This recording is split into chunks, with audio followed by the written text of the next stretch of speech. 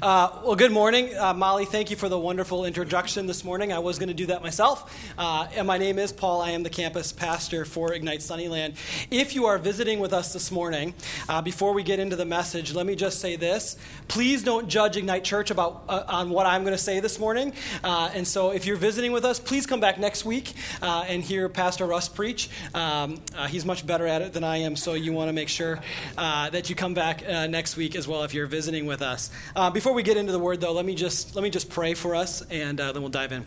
Lord God, we thank you for this morning, just a sweet time for worship and just coming into your throne room and meeting with you. And Lord, I just pray that you would bless us, that you would guide us. God, as we open up your word today, would you speak to us? May we leave here different people than when we came in. And we just pray this all in the mighty name of Jesus. Amen. All right, so just by a show of hands, how many in this room have seen the movie Office Space before? Some of you. Great. I'm not the only heathen in the room then that has seen that movie. If you have not seen that movie, let me just say, families, this is not a good idea to go rent this movie, watch it with your kids over the weekend. Probably not a good idea, not the most family-friendly movie in the world. But I wanted to show that clip because before I was in full-time ministry, I actually worked at a university in St. Louis. And I would often use the movie Office Space to train my staff in professionalism and how to be really, really good at your job. And I would kind of use that movie as a not-to guide, right? Like, don't do these things. For example, if you're not familiar with the movie, I'm going to give it a little bit away. Like, don't show up 4 hours late to work. Probably not a good idea. Not a good idea to take a baseball bat to the fax machine. Probably not a good idea. Not a good idea to ignore your boss, even though he's a jerk and you might want to. Probably not a good idea. Not a good idea to clean a fish at your desk. That happens in the movie. I don't know why someone would do that, but he cleaned a fish at his desk. Not a good idea to steal millions of dollars from your company. Probably not a good idea. Not a good idea to burn the place down. That happened as well in the movie. And so those aren't good ideas. And generally, if you want to be successful in life, just do the opposite of what happens in Office Space and you'll be okay. Now, there's another good idea, though, that's presented in the movie that we saw in that clip. And that other bad idea is jumping to conclusions. That's moving and acting without thinking. It's prejudging situations before we get all the facts. And the reason I'm talking about that this morning is that we're in week 2 of a 4-part series here at Ignite Church. Both campuses are doing that right now, and we're calling that series Pause. And this series is all about learning to hit the pause button in our lives and to leave room for God to work. Giving space in our lives instead of responding quickly and reacting all the time, taking moments to wait, to pause, to look heavenward, to look towards God, and to allow Him to work in our lives. And as Russ said last week, this is something in our culture that I think we have a really, really hard time with. Our culture moves at the speed of light, and we want to react and do what we should be doing or what we think we should be doing right now. We want what we want right now. We don't want to wait for it. We hate standing in lines. We hate waiting for anything, and we clearly hate waiting for God to show up and move in our lives. We are impatient people. But in learning to pause, by learning to wait, learning not to react right away, learning to wait on God, it actually leads to revolution in our lives. It leads to the changes that we want to see. It leads to the good life. If we would just learn to pause and to wait on God, that's when things get better. When we stop rushing into everything and responding and reacting to what's ever happening around us and just learning to pause and wait on God, that's where the good life happens. Now, one of the areas I think that we as a culture right now, probably even as a church right now, honestly, if we're honest with ourselves, where we really stink is this whole idea of jumping to conclusions. That is, we make quick judgments before knowing all the facts. And because of this, we react in ways at best that are not helpful, and at worst, react counter to the will of God. We often jump to conclusions. We react without knowing all the facts, and we end up doing things that are opposed to what God would have for us. In fact, I would say that a lot of the time, and when we do this, when we jump to conclusions, when we respond without thinking and pausing and waiting on God, oftentimes we're actually deceived. We're actually lied to, and we perpetrate those lies. We promote those lies because we respond, rather than what on God's truth is, we respond in the lies that the world often tells us. We're often deceived. You know, this week I was listening to a podcast from this church in Texas, and if Russ were here, he would make fun of me right now because it's from this church that I really love in Texas called the Village Church. Their pastor's name is Matt Chandler. I have a little bit of a love affair with Matt Chandler, so Russ would mock me a little bit. But one of the things that I was listening to a podcast from them this week, they had a couple journalists on that actually were now pastors. They were former journalists, had been in journalism school, and now they're pastors. And they were talking on that podcast about this issue of fake news. Fake news. Yeah, this is often what I feel like when I hear the word fake news. You might feel that way as well. It's a big deal in our culture right now. And here's really what I think about fake news. Fake news is just news that we don't agree with, right? Fake news is just news that we don't agree with. We hear something we don't like, and because we don't like it, we just call it fake news. And that's often what fake news is. And one of the things that they mentioned is that many of the news sites, the things that we see sometimes on our Facebook feeds or on our Twitter feeds, be it from either liberal news feeds or conservative news feeds, actually they make up stories because they're not in the business of really reporting the truth. They're not in the business of reporting the truth. A lot of these so-called news sites are really in the business of making money by selling ads. And so they will just either make up stories or tell the half-truth of a story and then post them as real news to get people like you and people like me to follow their sites so that they can sell impressions to advertisers. That's what these journalists who are now pastors were talking about, that fake news is not about telling you the truth. News sites, often these things that we see on our Facebook feeds or our Twitter feeds, are not about telling you the truth. They're really about trying to get you to click on their site so they can make money off of it. But what happens, though, is we see these things on Facebook or on Twitter or whatever, and we are very quick to take sides. Right? We see something, and it triggers something in us. We like it, and so we might like it, we might share it, we might comment on it, right? We do this all the time, don't we? We see something online, and we're like, man, that I like that, and so I comment on it. Or the opposite, we see something we don't like. We see something we don't like, so we click the angry face. Anybody click the angry face sometimes? Or we blast people making a comment. We call them nades. We can't believe someone would say this, and we get in these huge diatribes, these huge debates, and we're angry and yelling at each other. Anybody get in one of those? Yes, a couple of you did. All right, awesome. I'm not the only one then. Praise Jesus. But this is what we walk into. And then we end up jumping to conclusions, and we don't have all the facts. And we end up promoting lies rather than the truth.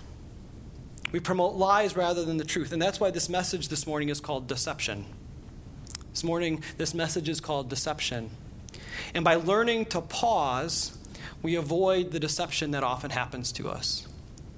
By learning to pause, we can learn to avoid the lies that we've been told, and we can avoid telling those lies to others. And when I think about being deceived and jumping to conclusions, it reminds me of a story found in the Old Testament. It's found in the book of Joshua. So if you have a Bible, you can turn there. We're going to be in Joshua chapter 22, verses 10 through 28 is where we're going to be. If you don't have a Bible, it's totally cool. The words will be up on the screen. There's also some Bibles, I think, in the back. If you don't have one at home, take one. That's our free gift to you. The message notes are also on the Ignite Church app if you want to follow along there. So we're going to be in verse 10 through 28. I'm going to read a little bit, and I'll stop and talk and read a little bit more. But let's just pick up the story in verse 10. It says this: When they came to Gileath, near the Jordan, in the land of Canaan, the Reubenites, the Gadites, and the half-tribe of Manasseh built an imposing altar there by the Jordan. Now, let me just stop there and give you kind of the background of what's happening here. This is a time in Israel's history after they had roamed the desert for 40 years. And God had promised them that they were going to live in this place called the Promised Land. It's what it's talked about there in the land of Canaan. It's the Promised Land. The Promised Land was the good stuff.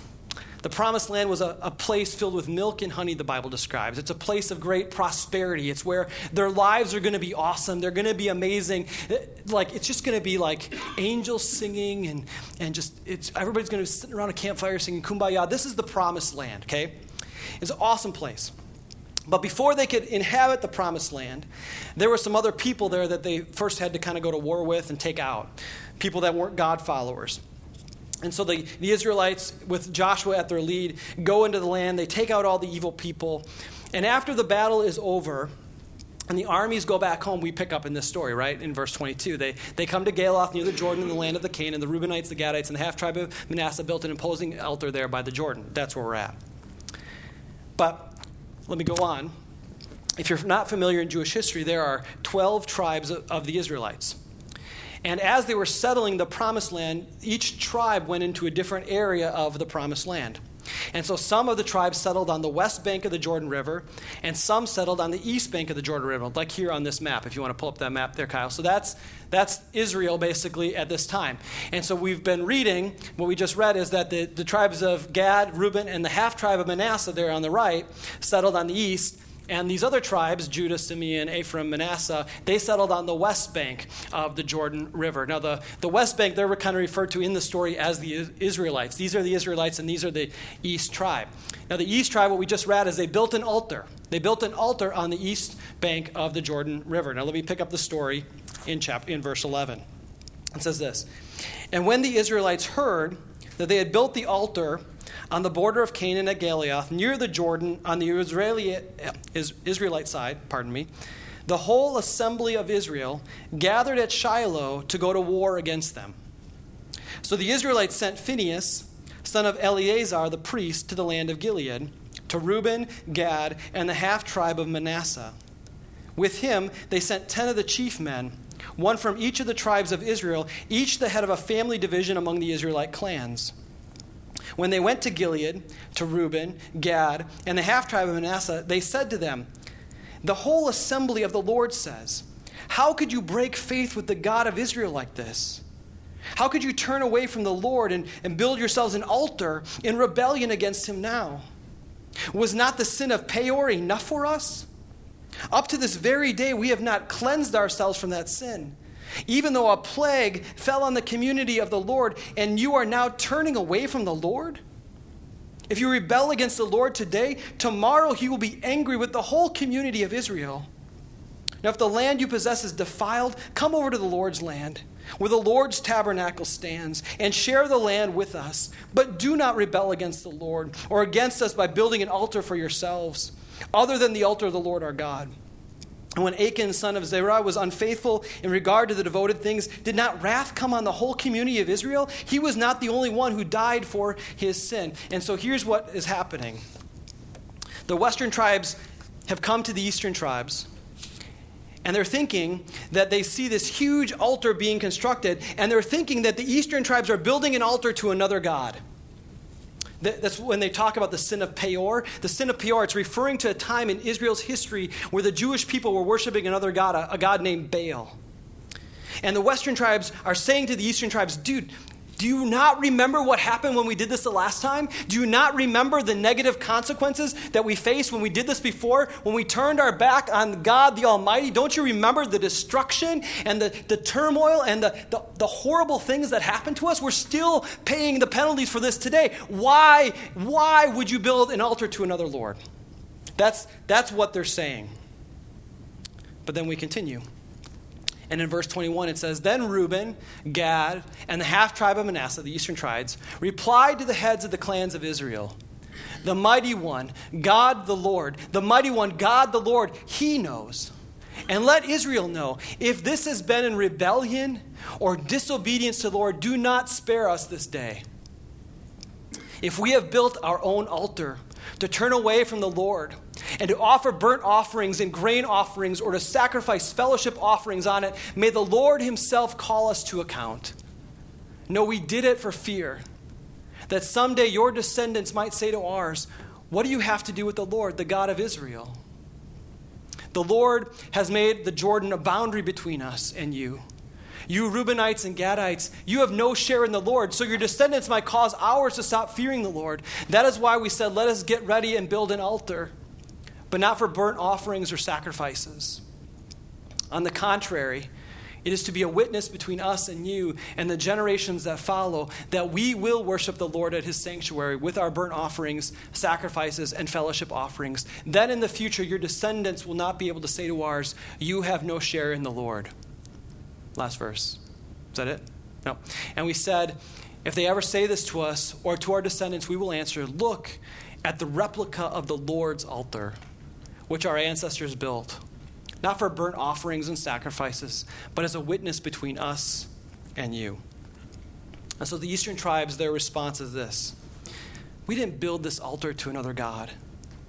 We built this altar to the one true God, and we built it as a symbol for future generations that that we too are the people of the Lord. And they built it because they didn't want future generations to think that that the Western people were the only people who loved God. But here's what I want us to see in the story. The Western tribes, they had jumped to a conclusion though, didn't they? They had assumed that this altar that was being built was to another god. And because they jumped to conclusion, they were going to go to war. They were going to kill their own people based on a lie, based on a half-truth. In fact, they were so serious about it. This is why they send this guy named Phinehas, the son of Eleazar, the priest. In Jewish history, when the Israelites were worshiping this guy named Baal, he was the guy who was kind of like the God police. That people that weren't worshiping God, this was the guy that they sent. And so when they send this guy, it's like, oh my gosh, it's going down. We're toast, because this is the guy that's going to kill everybody who's not loving God. The Western tribes mean business. But it was all based on the fact that they jumped to conclusions. Before knowing the real truth, before knowing the facts, before really seeing what was going on, they were going to go to war. They assumed one thing was happening when something completely different was happening. Now, I think it's very easy for us to hear stories like this, to read these in Scripture and go, man, those people are just dumb, right? To look at that and say, that's just moronic. I can't believe they would do that. Why wouldn't you go and find out the facts?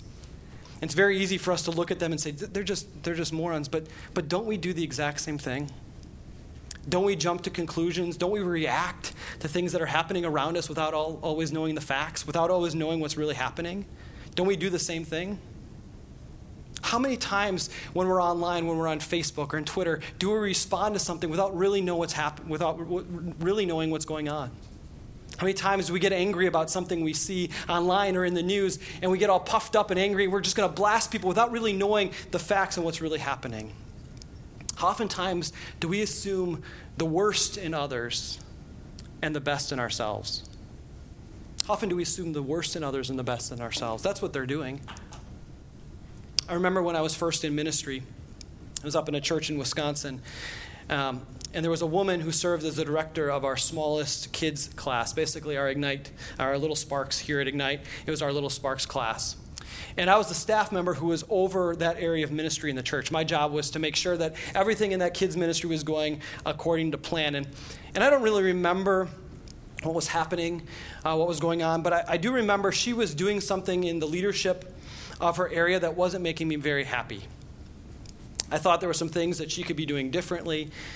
And I jumped to some conclusions on why she wasn't performing the way I wanted her to.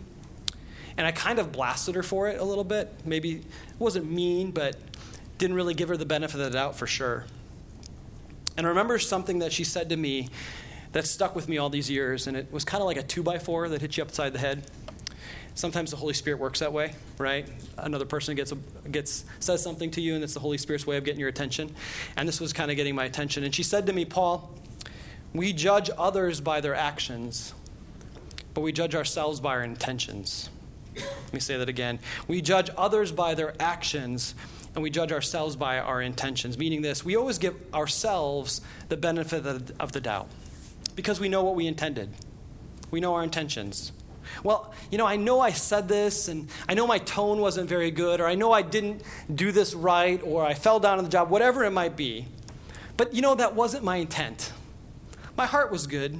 My intentions were good. So really, you shouldn't judge me for what I did wrong because my intentions were good. But to that other person who does something wrong, the other person who makes mistakes or says something unkind or whatever, we judge them by their actions, don't we?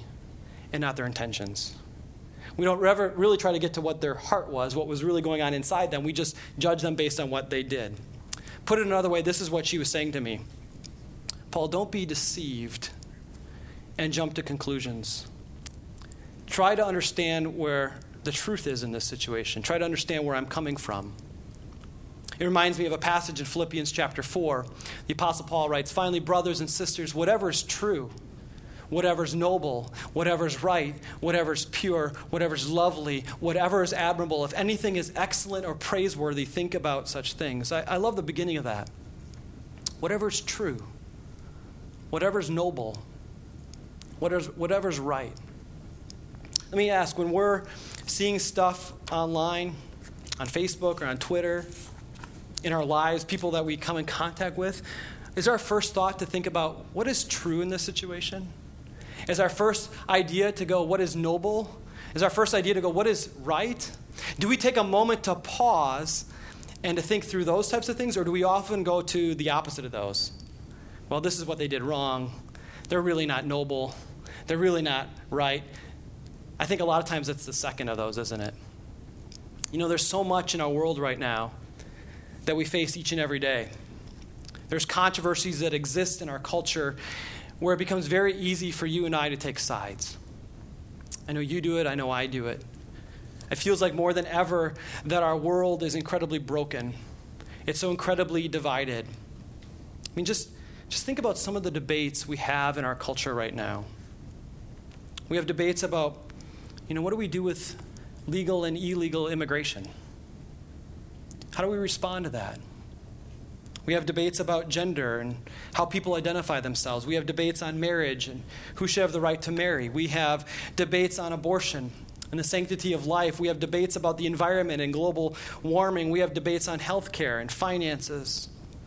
And of course, as we've seen this week, we have huge debates in this country about race and racism. And what do we do about it? And how do we handle it? Let me ask you a question. How many of you saw one of these topics on social media in the last year? Saw something posted about one of these topics and you responded to them? How many responded to one? So a lot of you have seen these topics. How many have responded? Some of you responded. Not all of you. Most of you are better than I am. That's awesome. We respond. But let me ask you a harder question. In your response, are you sure that your response was completely 100% truthful and reflected well the heart of God in that situation? Can you be 100% sure that what you commented on or what you posted or what you liked or what you hated was completely truthful and reflected well the heart of God? I think if we're honest, the answer is clearly no.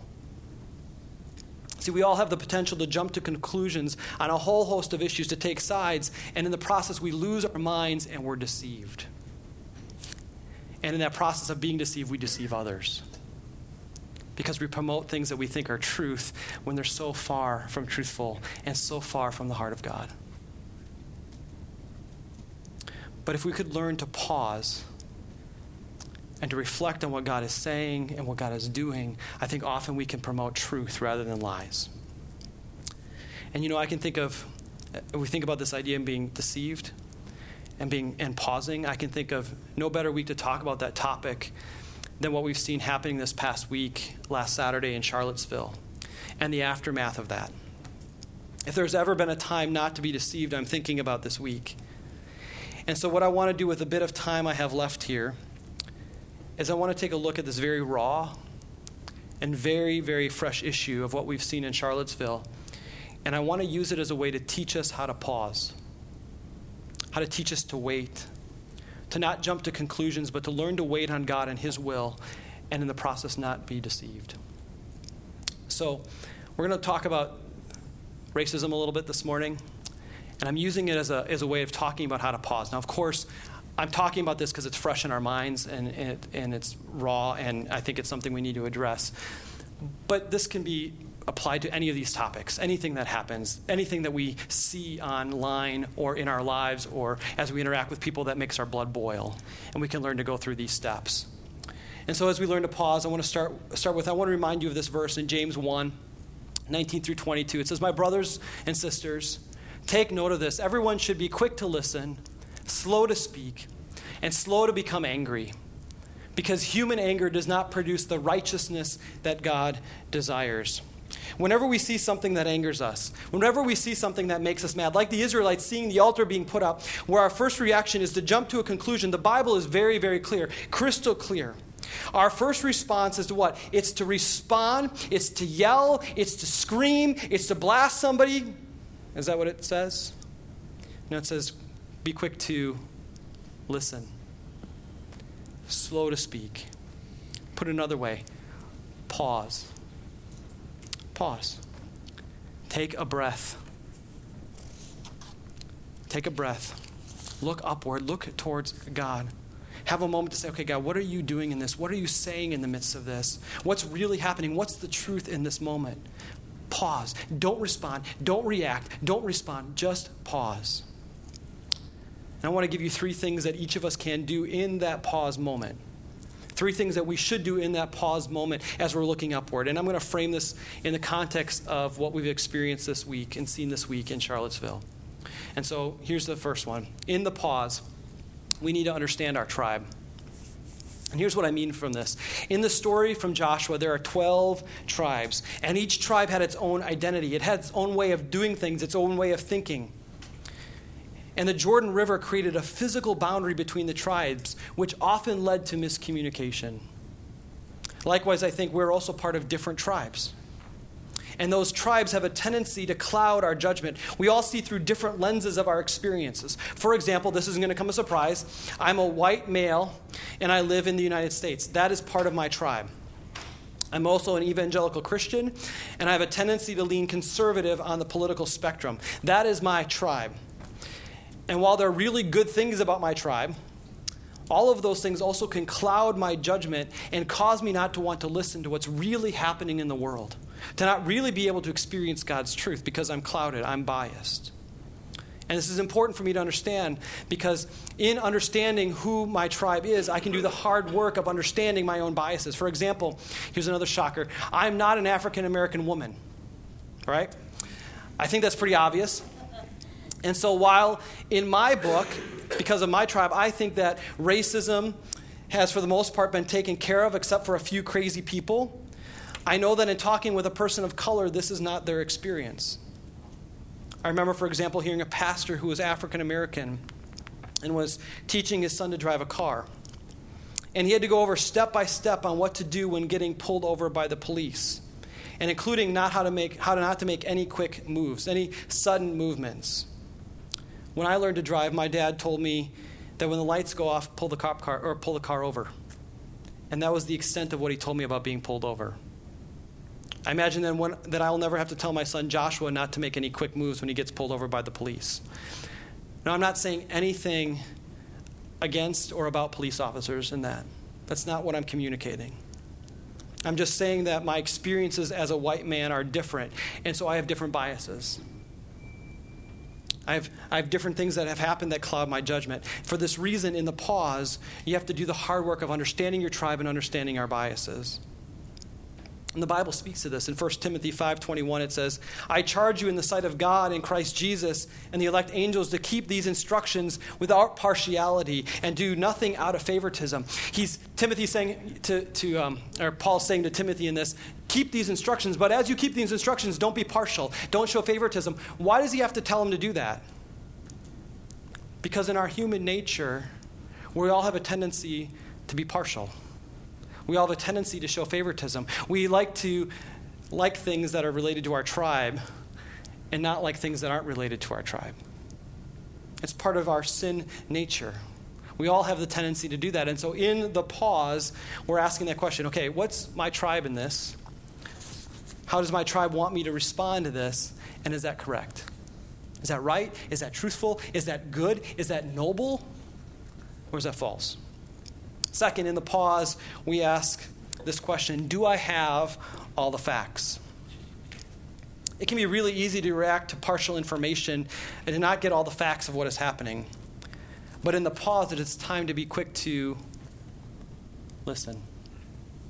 I actually love the story in the story of Joshua in chapter 22.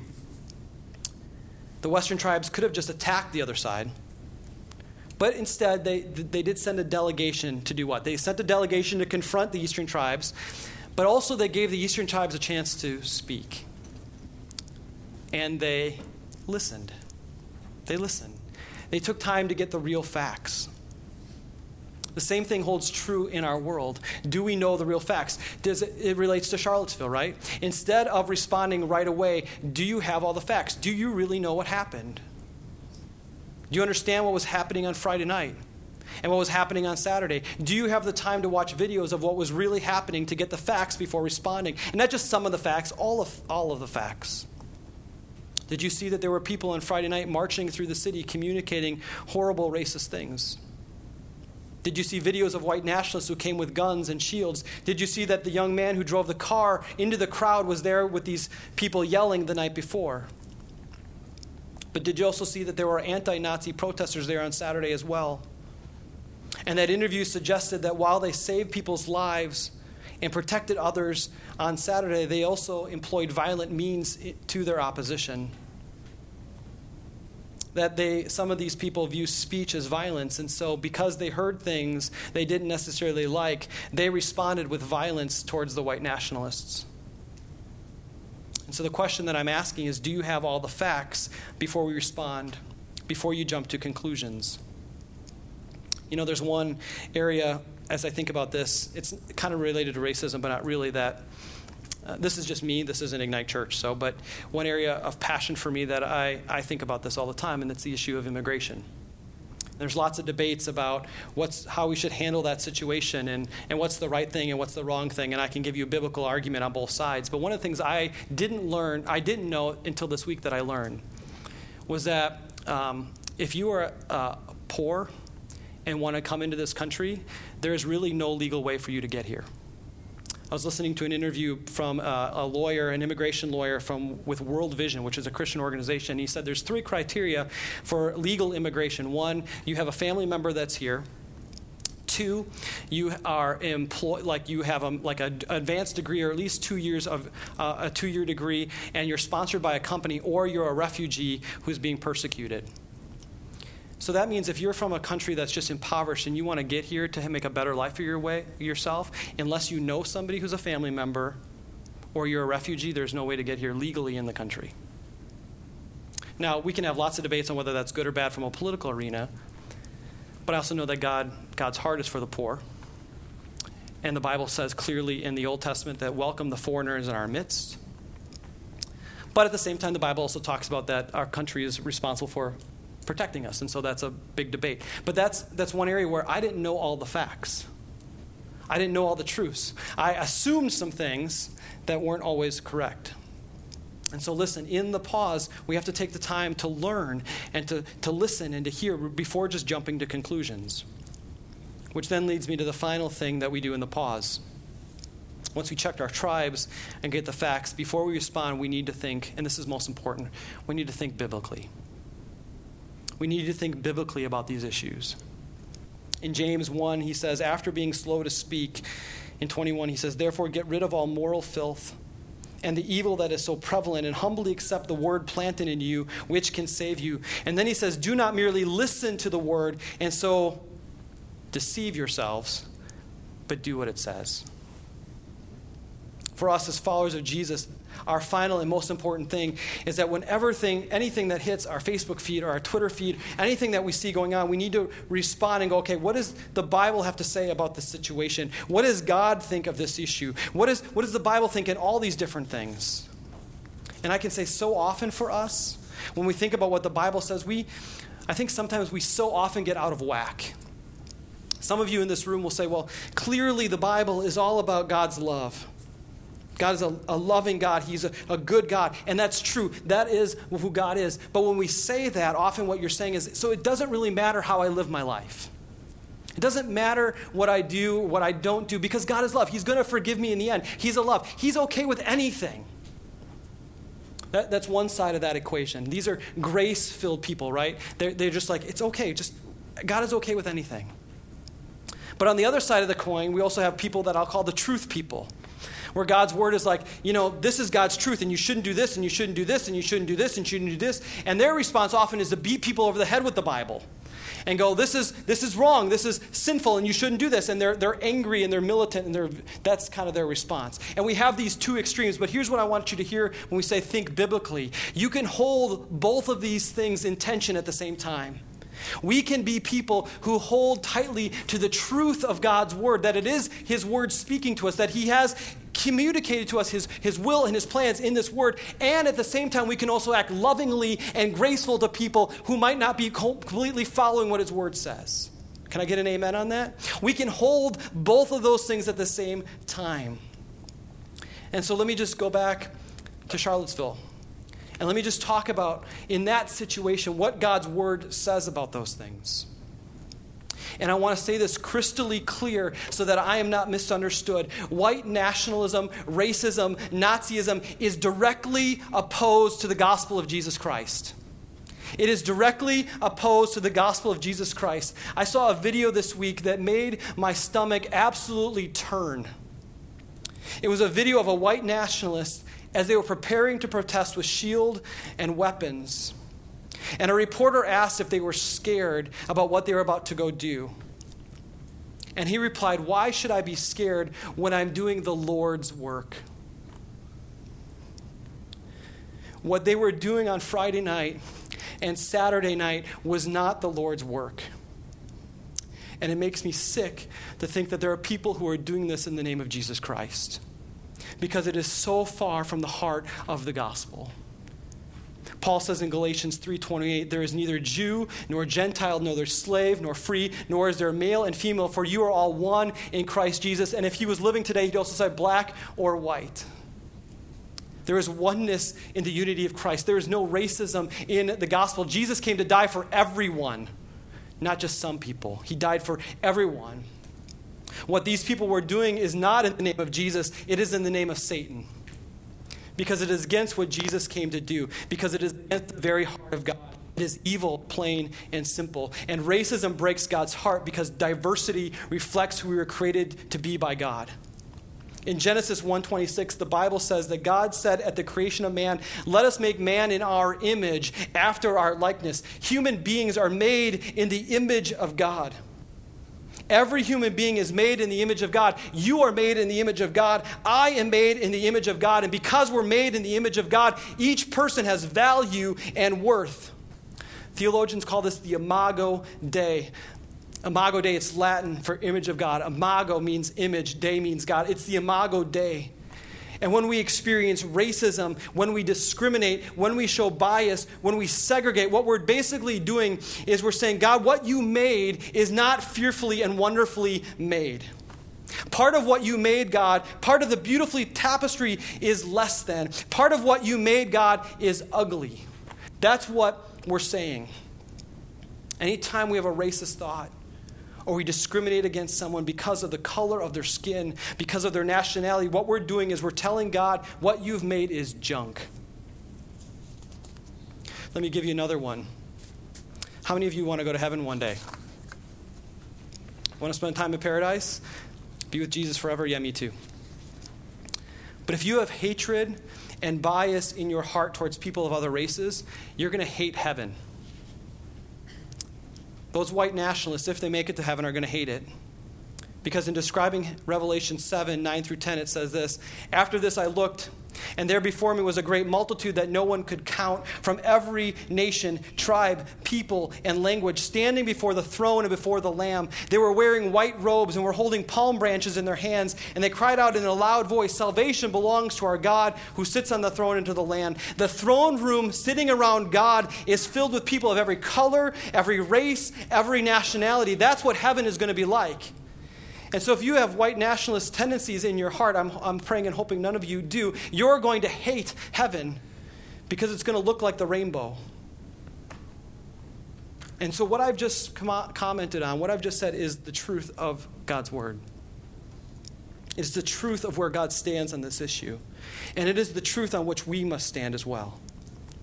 And when we see something that makes us angry, that makes us upset, we pause. And we learn to think about the things in the world in light of God's truth. And this goes for every issue that I've talked about, right? We think about God's truth in light of immigration and marriage and the sanctity of life and gender and money and you name it. We proclaim God's truth with abandon. We proclaim it boldly. But we also respond with grace. And we respond with love. To those that don't uphold God's truth, we respond with love. And this is the great dilemma of being a Christ follower. On one hand, we are here with the truth of the gospel, the truth of God's standards, and at the same time, God's heart is to respond to things that are evil with love. This week, there's been much made of the counter-protesters who responded in Charlottesville. And if they added to the turmoil, if they also were at fault for the tragic loss of life. The question has been asked, was there sin involved on their side? Well, getting back to the truth that the Bible tells us that there's no such thing as good people. The heart is evil above all things, it says. So anytime there's people involved, there is going to be sin. Even with the best of intentions, there's going to be sin because we're all sinful people. So with that being said, while I think the motives of some of the counter-protesters was admirable, to stand in the face of injustice, there were also some that came with sinful motives. Some there were also deceived. And instead of pausing, their violent response did not reflect the heart of God.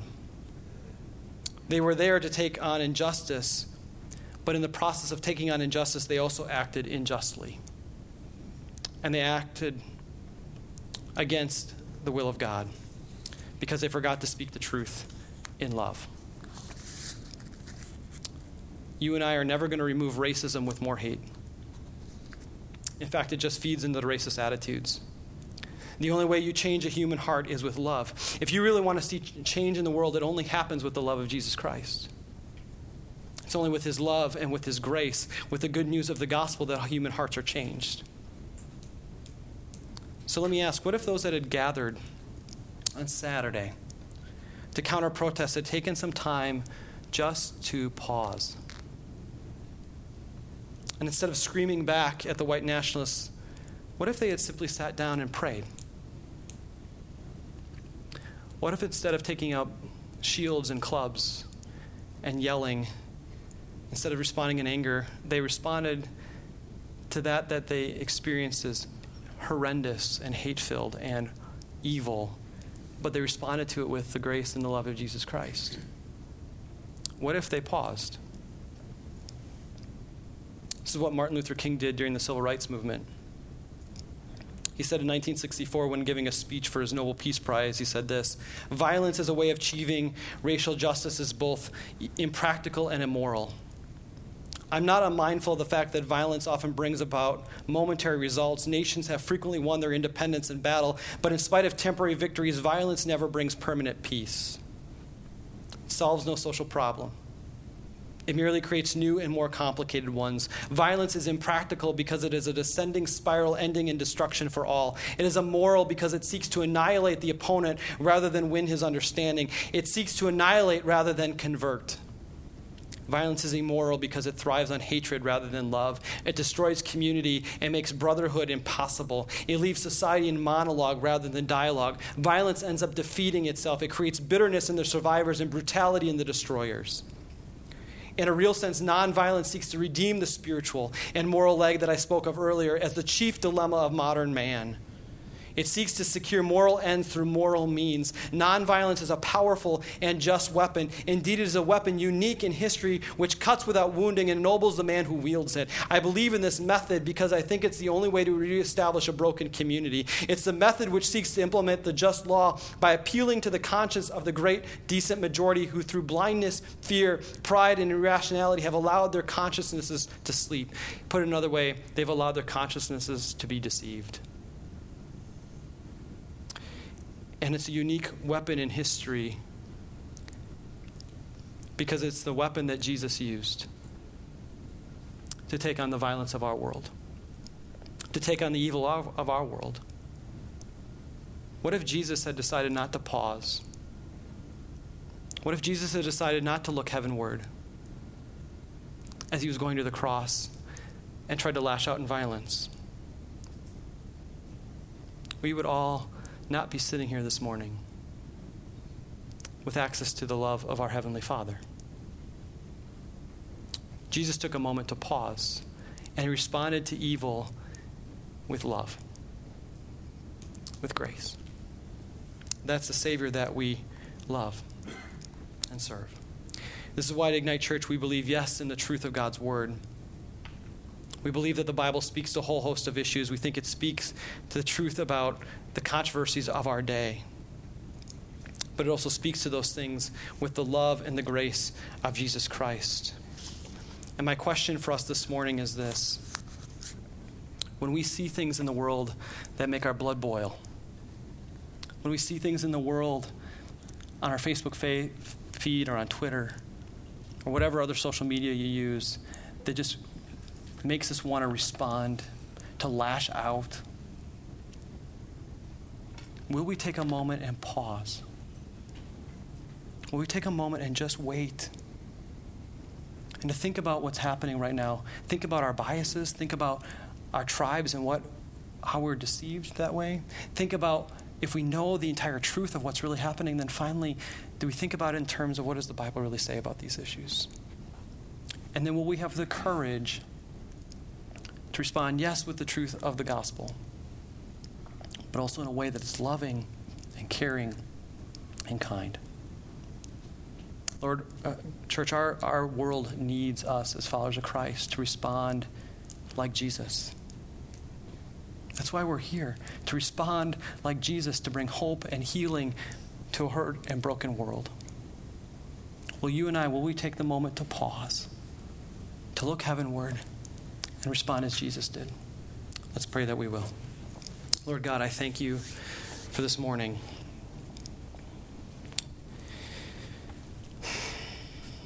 And Lord, this morning, I just want to, as we've talked about Charlottesville a little bit and racism,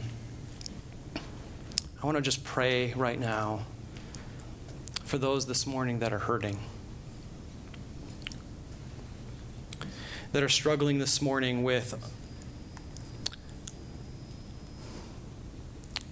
the people that were actually there in Charlottesville and saw how a group of angry white men try to destroy the image of God in others. And Lord, we know that that is not right. We know that that is evil because it is so far from your heart and your will for this world. And so, Lord, I just want to pray for those that had to witness that firsthand and are hurting and are broken this morning because of it. We pray for we pray for the family of that woman who was killed. Lord, that you would be a comfort and a salve to her right now, that you would be, Lord God, mighty in their lives. God, that they would know that you love them and that you care for them. And for those all those others that are just suffering and recovering with injuries, Lord, we pray for healing there. And Lord, I pray for those that were counter-protesting, Lord, that God, you would speak to them and guide them, Lord. I pray Lord, that they would be able to pause and to not respond in violence or in anger, but God, respond with the love and the grace of Jesus Christ. And we pray for those that were protesting in the first place, the white nationalists and the Nazis and those folks that were there too. And it's hard for us to pray for them, but God, we pray for their hearts as well. Lord Jesus, that you would come and that you would speak and that you would guide and that you would change hearts and minds with the love of Jesus Christ. God, we pray that you would move and work in that way. And then, God, I pray for us as a church family.